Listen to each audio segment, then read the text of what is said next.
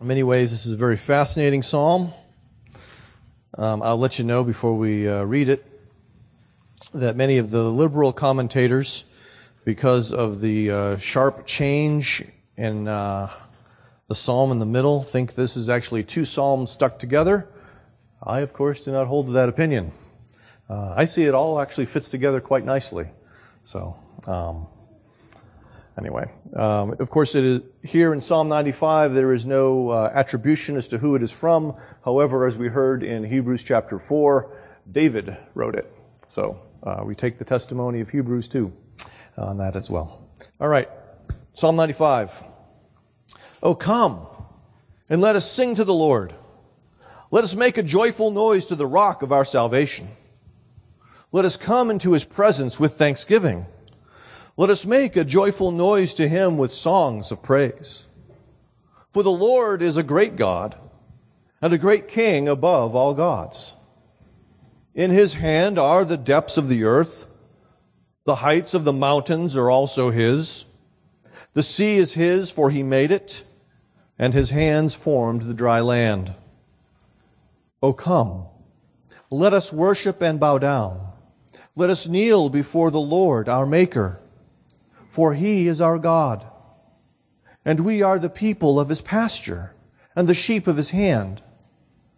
Today, if you hear his voice, do not harden your hearts as at Meribah, as on the day at Massah in the wilderness, when your fathers put me to the test and put me to the proof, though they had seen my work. For 40 years I loathed that generation and said, they are a people who go astray in their heart, and they have not known my ways. Therefore I swore in my wrath, they shall not enter my rest. Let's pray. Jesus, as our prophet, speak to us from the Father. Tell us the things that we need to know about your great salvation as well as our persistent struggle with sin. For we even sang that we are prone to wander, prone to leave the God we love. As our great high priest, intercede for us before the Father and work in us so that we experience the forgiveness and newness of life that come through your death, resurrection, and ascension. And as our King, subdue the sin that still inhabits our hearts.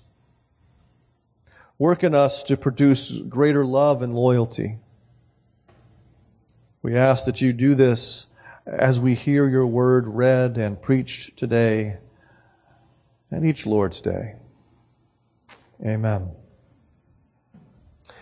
Many congregations, unfortunately, are plagued by what we often call the worship wars. There are disagreements between people within the congregation about a number of issues that take place within the context of the worship. Usually it has to do with musical style and instrumentation, those sorts of things, but sometimes it gets into how much liturgy or how little liturgy there should be.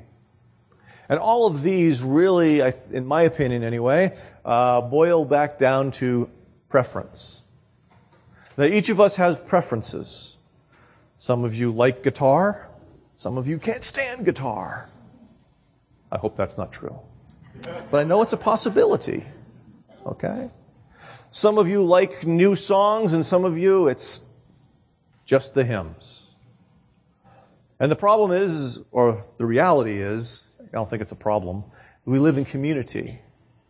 And so there's intended to be a give and take, and I appreciate the give and take that I see within this congregation, that the worship wars have not, as far as I know anyway, really broken out in any ugliness here, at least during my time here. But in every worship service, you must know that there is a battle that goes on.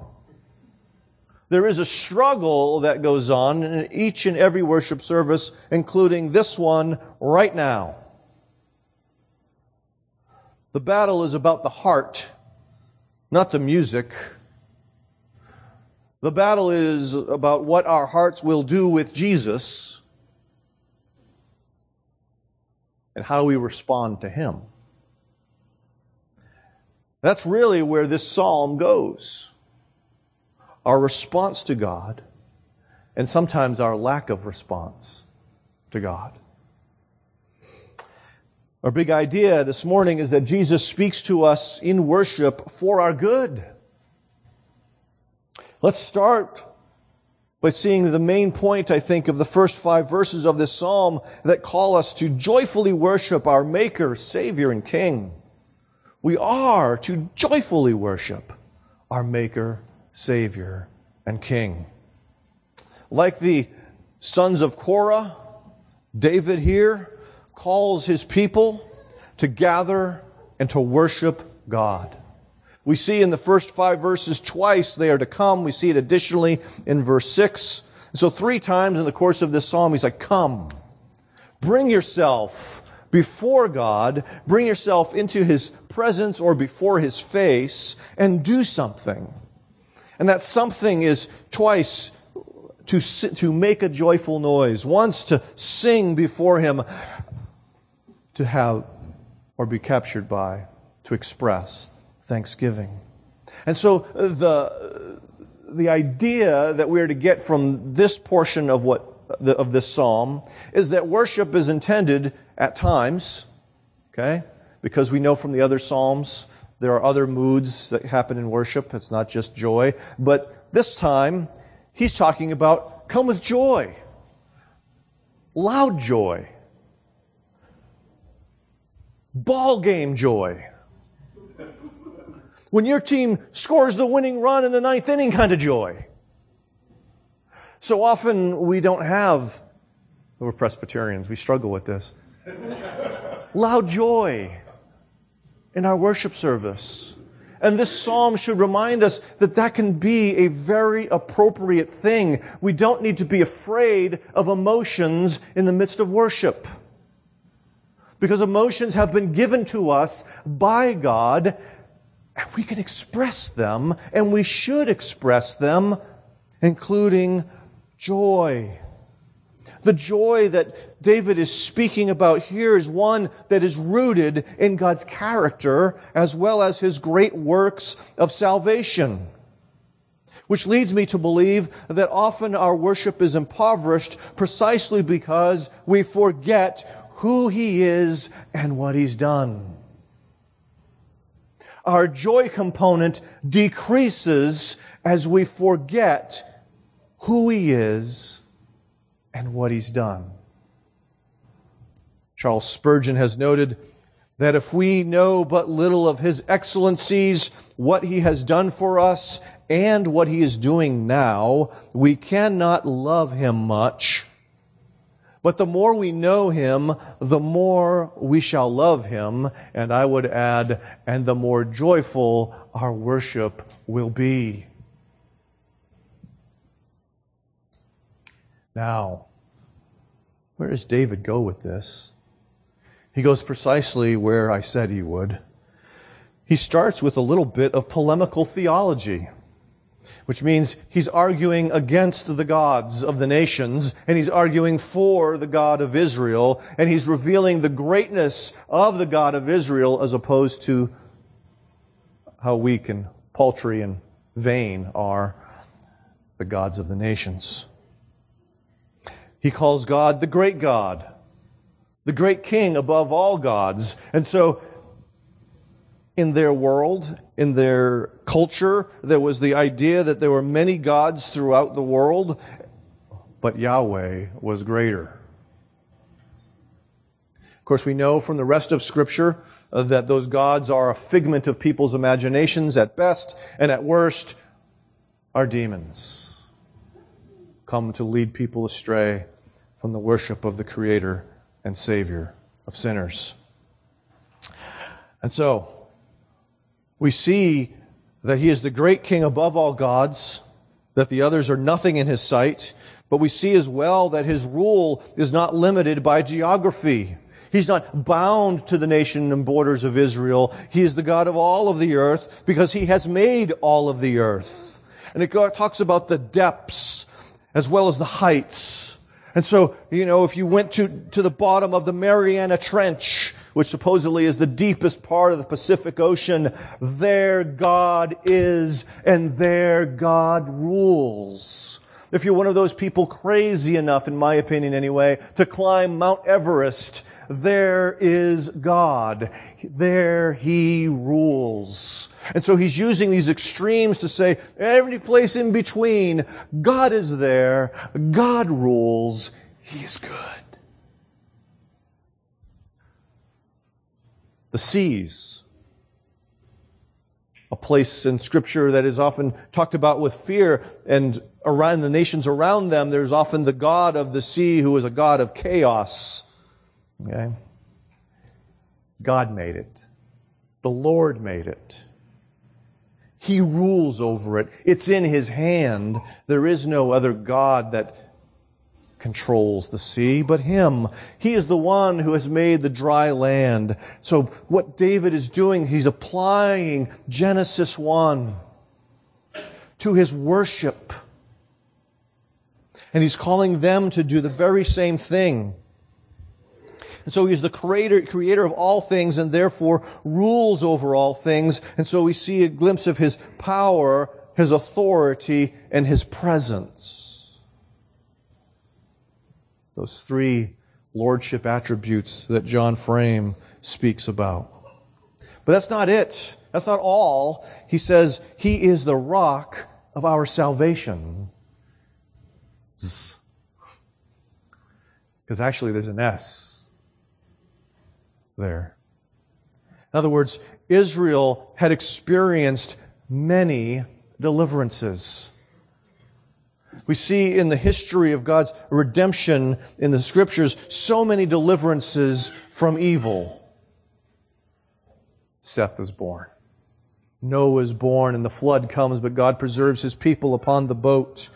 We see the calling of Abraham and the many ways in which God preserved him when he went down to Egypt. We see God preserving him from the hand of Elimelech. We see God preserving him through Sodom and Gomorrah, the events there.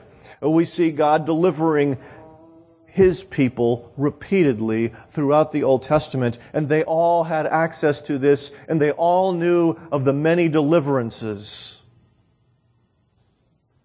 They knew of the Passover. They knew of the 10 plagues. They knew of the Red Sea. They knew of all of the ways during the wilderness journeys that God had preserved them, and they were supposed to use those things to feed their joy in Jesus.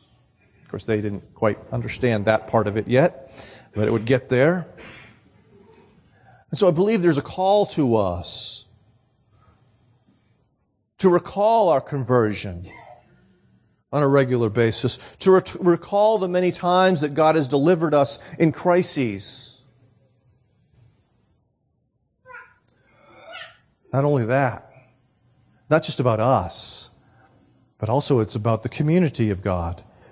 To spend time recalling God's deliverance of the church. For instance, the Battle of Tours. How many of you have thought of the Battle of Tours recently? Or Charles Martel. Okay, Mike Pixley thinks about it often, I'm sure. Okay. That was a very significant battle precisely because that turned back the tide of the Moors and Islam in Europe way back when. Imagine for a moment if Charles Martel and the providence of God had lost that battle.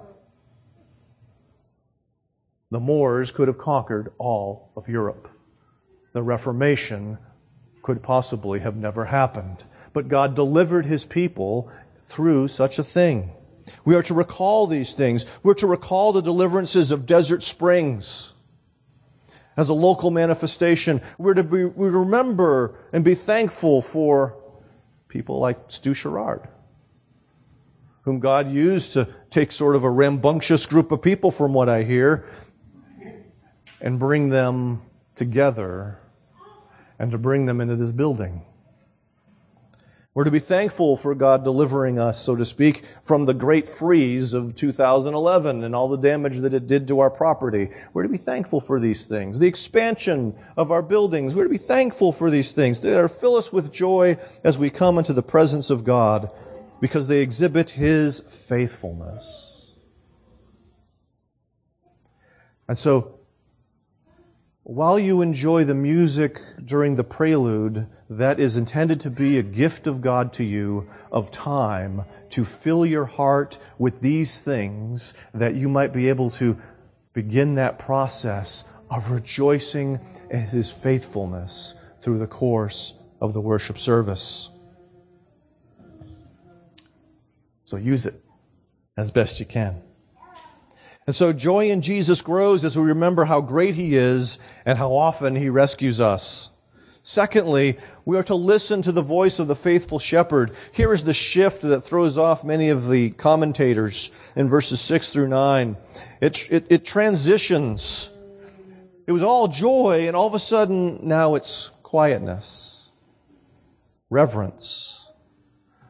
Let us worship and bow down. Let us kneel before the Lord, our Maker. That's a very different feel to it than what we saw in the first couple of verses. Both of those are appropriate in worship. Both of those are appropriate in the same worship service. Okay? What we see here is that worship in part is about reverent submission before our Maker and the shepherd who leads and guides His flock. So part of what this means is that we submit to His creation of our bodies, who He made us and how He made us. We don't rejoice in the sin, obviously, but we recognize that there are weaknesses that we might have physically, and that's all in God's providence and plan. We don't have to hate who we are,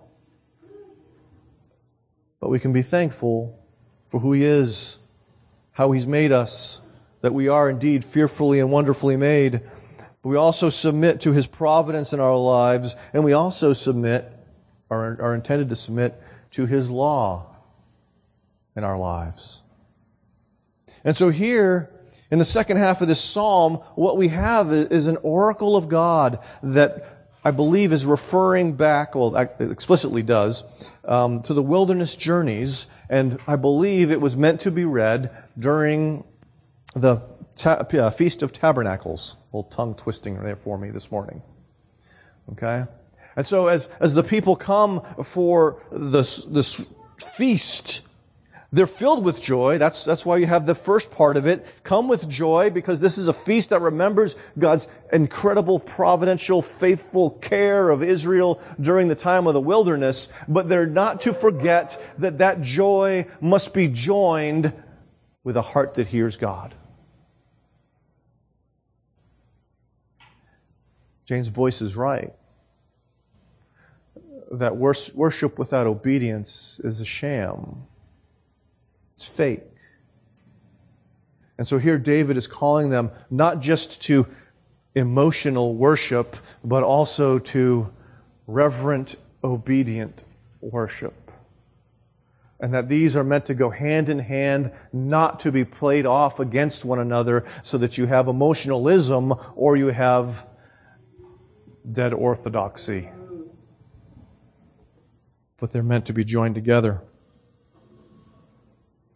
And so he says, today, if you hear His voice, meaning if today, to them, at the Feast of Tabernacles, you hear His voice, which you would because the Scriptures would be read aloud. The drama of the wilderness period would be played out again for all to see. They would remember God's great faithfulness to them, and they were then to hear His voice. And so hearing His voice in Scripture is intended to be a part of worship. The worship doesn't end when Steve gets up to preach. That's supposed to be part of the ongoing worship of the church. Okay? And so he says, if you hear, do not harden your hearts. In other words, do not refuse to listen. Do not refuse to obey. Do not refuse to believe that what he says is good and good for you. They are to be reminded in that phrase of Pharaoh, are they not? As Moses continually came to Pharaoh, that phrase keeps popping up, and Pharaoh hardened his heart, and we also see that sometimes it says the Lord hardened his heart. And what's going on there is a refusal to believe. Oftentimes what happened is, once the pressure was off of Pharaoh, he went back on his word to Moses. And so we see, or we ought to see, that we can tune out God. It's a possibility for us to do this, and we can do it out of pride. For instance, how many of you have sat in an airplane and ignored the stewardess? Yeah, there should be more hands up there. You know it's true. Who listens to her anymore? It's the same spiel all the time. We don't need that, right? We know that, right? Sometimes we act that way with God. I don't need to hear this. He's talking to somebody else, not me. I have my act all together. I'm perfectly fine. Thank you very much. I want to go back to my book now. Okay? We can tune out God sometimes because of fear. We're afraid of what He will ask of us. It's because we kind of like our sin. We don't want to give it up. We're afraid sometimes of missing out on something that we think is good that God says, not so good for you.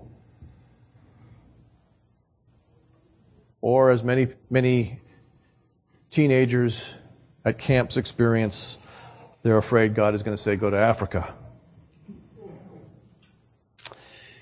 We can tune Him out because we're ambivalent. Sort of a proverbial whatever. Yeah, God says that. Have a great day.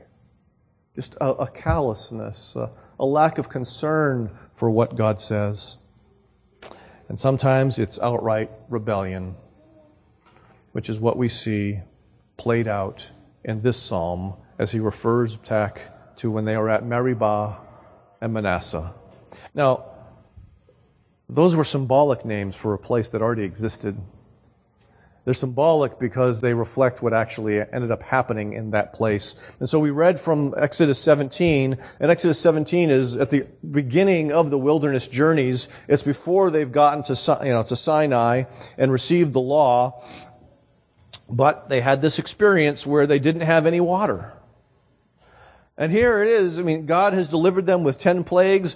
God has delivered them by opening the Red Sea. God has just turned bitter water into fresh water, and now there's no water, and they complain. They argue. They test.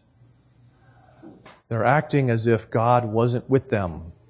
It's like, dudes, see the pillar of cloud and fire? There it is. God's with us. Ever seen that thing before? No, that's only with us in the wilderness. They were walking by their circumstances, not by their faith. And we're prone to do the same thing. We shouldn't be too hard on them. Okay? So, in Exodus 17, we see that there is strife or contention with God. They're testing God as if He's not really present. And so what happens is that Moses goes and meets with God, and he is instructed by God to go to the rock.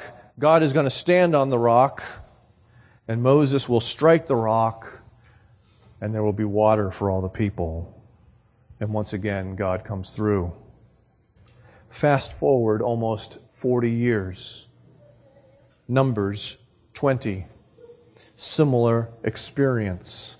There's no water. Almost the very same complaints come up.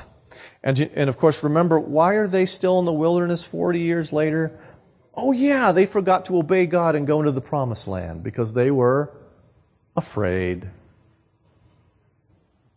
And so here they are in the wilderness because of their own disobedience and rebellion and fear, and they blame God for this again. Moses once again goes before God. This time it's a little different because God says, speak to the rock, not strike the rock. But Moses, after 40 years of dealing with these people,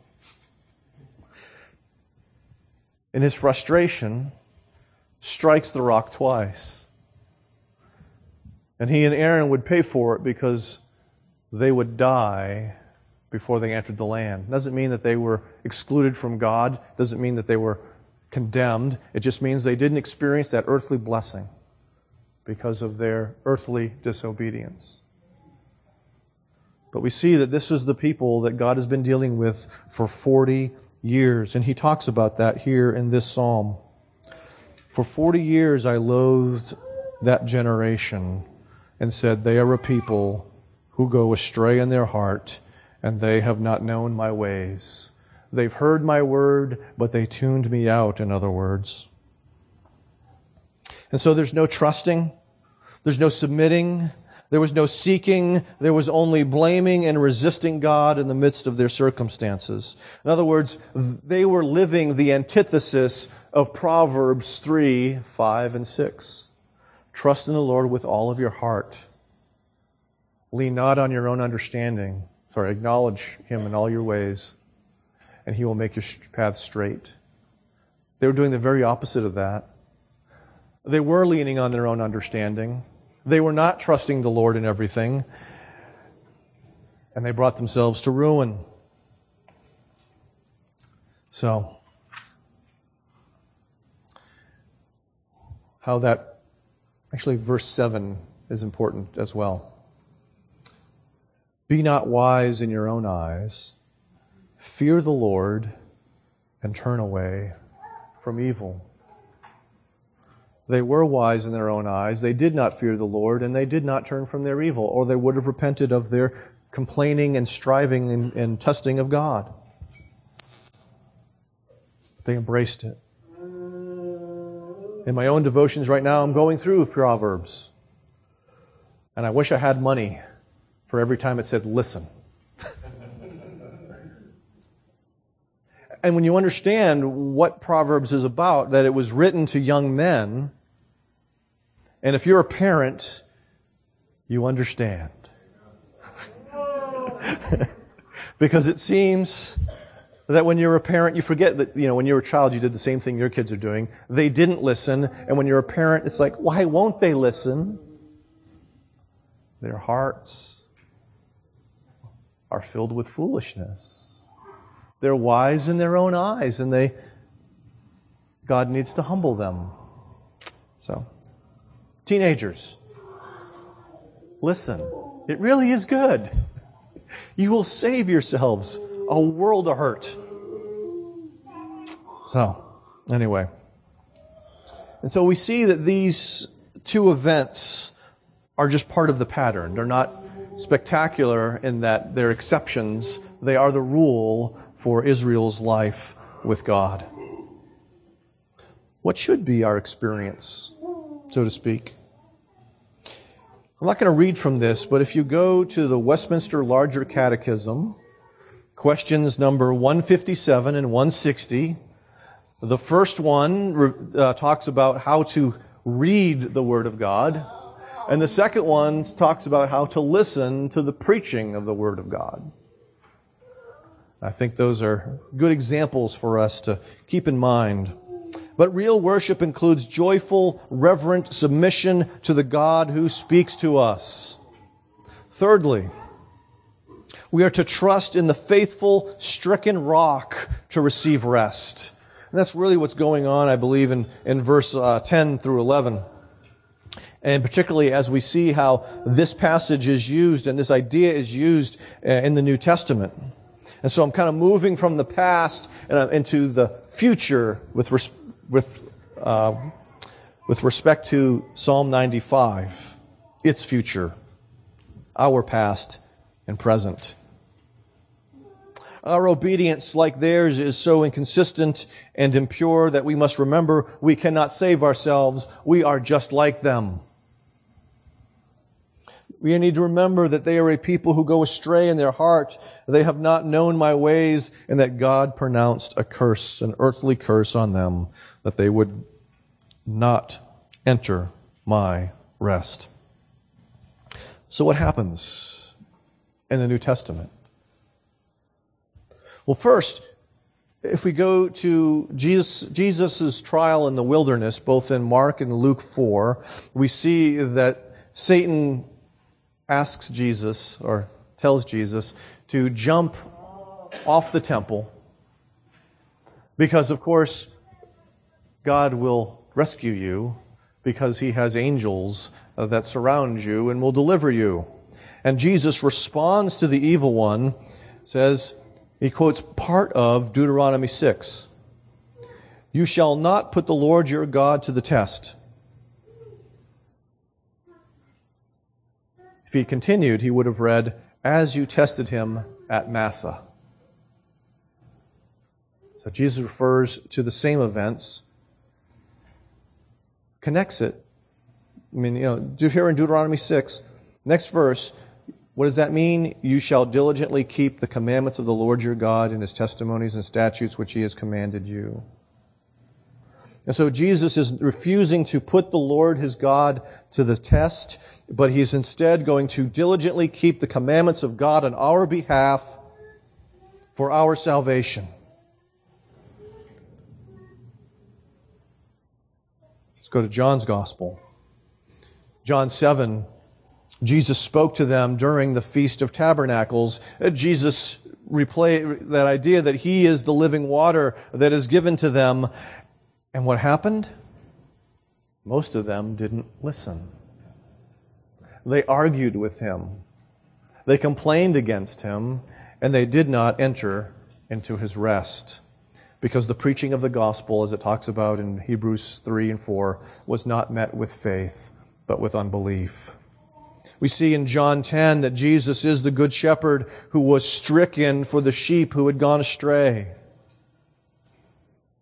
We see in 1 Corinthians 10 that Jesus was the rock that was stricken to give them water and therefore life. And part of what Paul does there in 1 Corinthians 10 is lays out how they were baptized in Moses in the Red Sea. How they all ate the same spiritual food, the manna, and all ate the same spiritual drink, which is the water that came from the rock, which is Christ, Paul says there. And yet most of them fell in the desert. They had the sacraments, Paul is saying, but not the substance. We do not rely upon the sacraments to save us. We rely upon Christ to save us. The sacraments are good things that point us to Jesus. But He is the one who saves us. So we see that Christian living begins by faith in Christ. And so it continues by faith in Christ, as it talks about in Colossians, but also Hebrews 3 through 4. Think of that.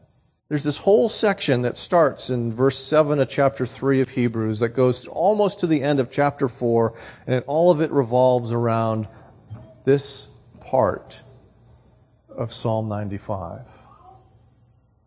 He's expounding it, revealing to them how the wilderness generation had the gospel, the good news, but it was not joined with faith, and so they did not enter into the rest. And so we who hear the preaching of Christ and about Christ need to believe that we enter into the rest that He has promised. You see, the people in Hebrews, that letter, were tempted to return to a Christless faith in the midst of persecution. And so that's what's going on there. And He's warning them, oh, yeah, you want that Old Testament religion again? Okay, let's see what happened to them. They didn't believe when God spoke, and they died. And we see in the very first verses of chapter 1, God has spoken in His Son. We have to listen to the Son and live. But we also see that true faith, the kind of faith that saves us, is one that listens to Christ. And so, obedience is a fruit of faith. Not the root of faith and salvation. You see? Our union with Christ, our regeneration, those are the roots of our salvation. And we have sort of that trunk of justification, and obedience is the fruit that they produce. But there must be fruit, not a dead tree. And that's part of the point here in Psalm 95. In Proverbs 19, we read that the fear of the Lord leads to life, and whoever has it rests satisfied. He will not be visited by harm. And one of the connection points that is continually made in the Scriptures is the fear of the Lord is what enables us to listen. If you go to the end of chapter 20 in Exodus, the law is given, and it talks about how they may fear the Lord so that they may walk in His ways. If there's no reverence for God, there's no walking in His ways. When I was a child and disobeyed, it was because there was no reverence for my parents. At least at that moment. There might have been reverence later when I got grounded. I only got spanked once. That may explain all of my problems. Wasn't spanked enough. But true faith saves. And we see if we continue on in that last section of Hebrews 4, there's two things I want us to think about. One is that it talks about the Word of God, which is like a two-edged sword. And I forgot this morning to bring my sword in. It's not a two-edged sword, but well. But Jesus is the one who wields the sword that cuts away the sin in our lives. He's the one who uses the Scriptures to change and transform us. He is the one. Not only that, but the next few verses we see that we have a great high priest to turn to who is willing and able to help us with our hardened hearts. When we need grace because we see, my heart is hard. I'm not listening. I have fear. I have pride. I have ambivalence.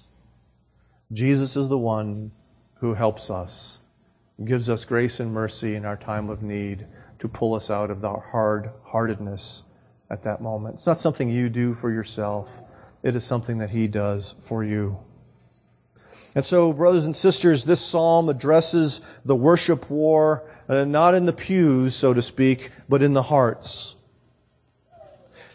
It calls us to worship with joy and to worship with reverence. The great God who made us, who saves us, who keeps us. It calls us out of both emotionalism and sterile duty to a joyful submission to the one stricken for our salvation.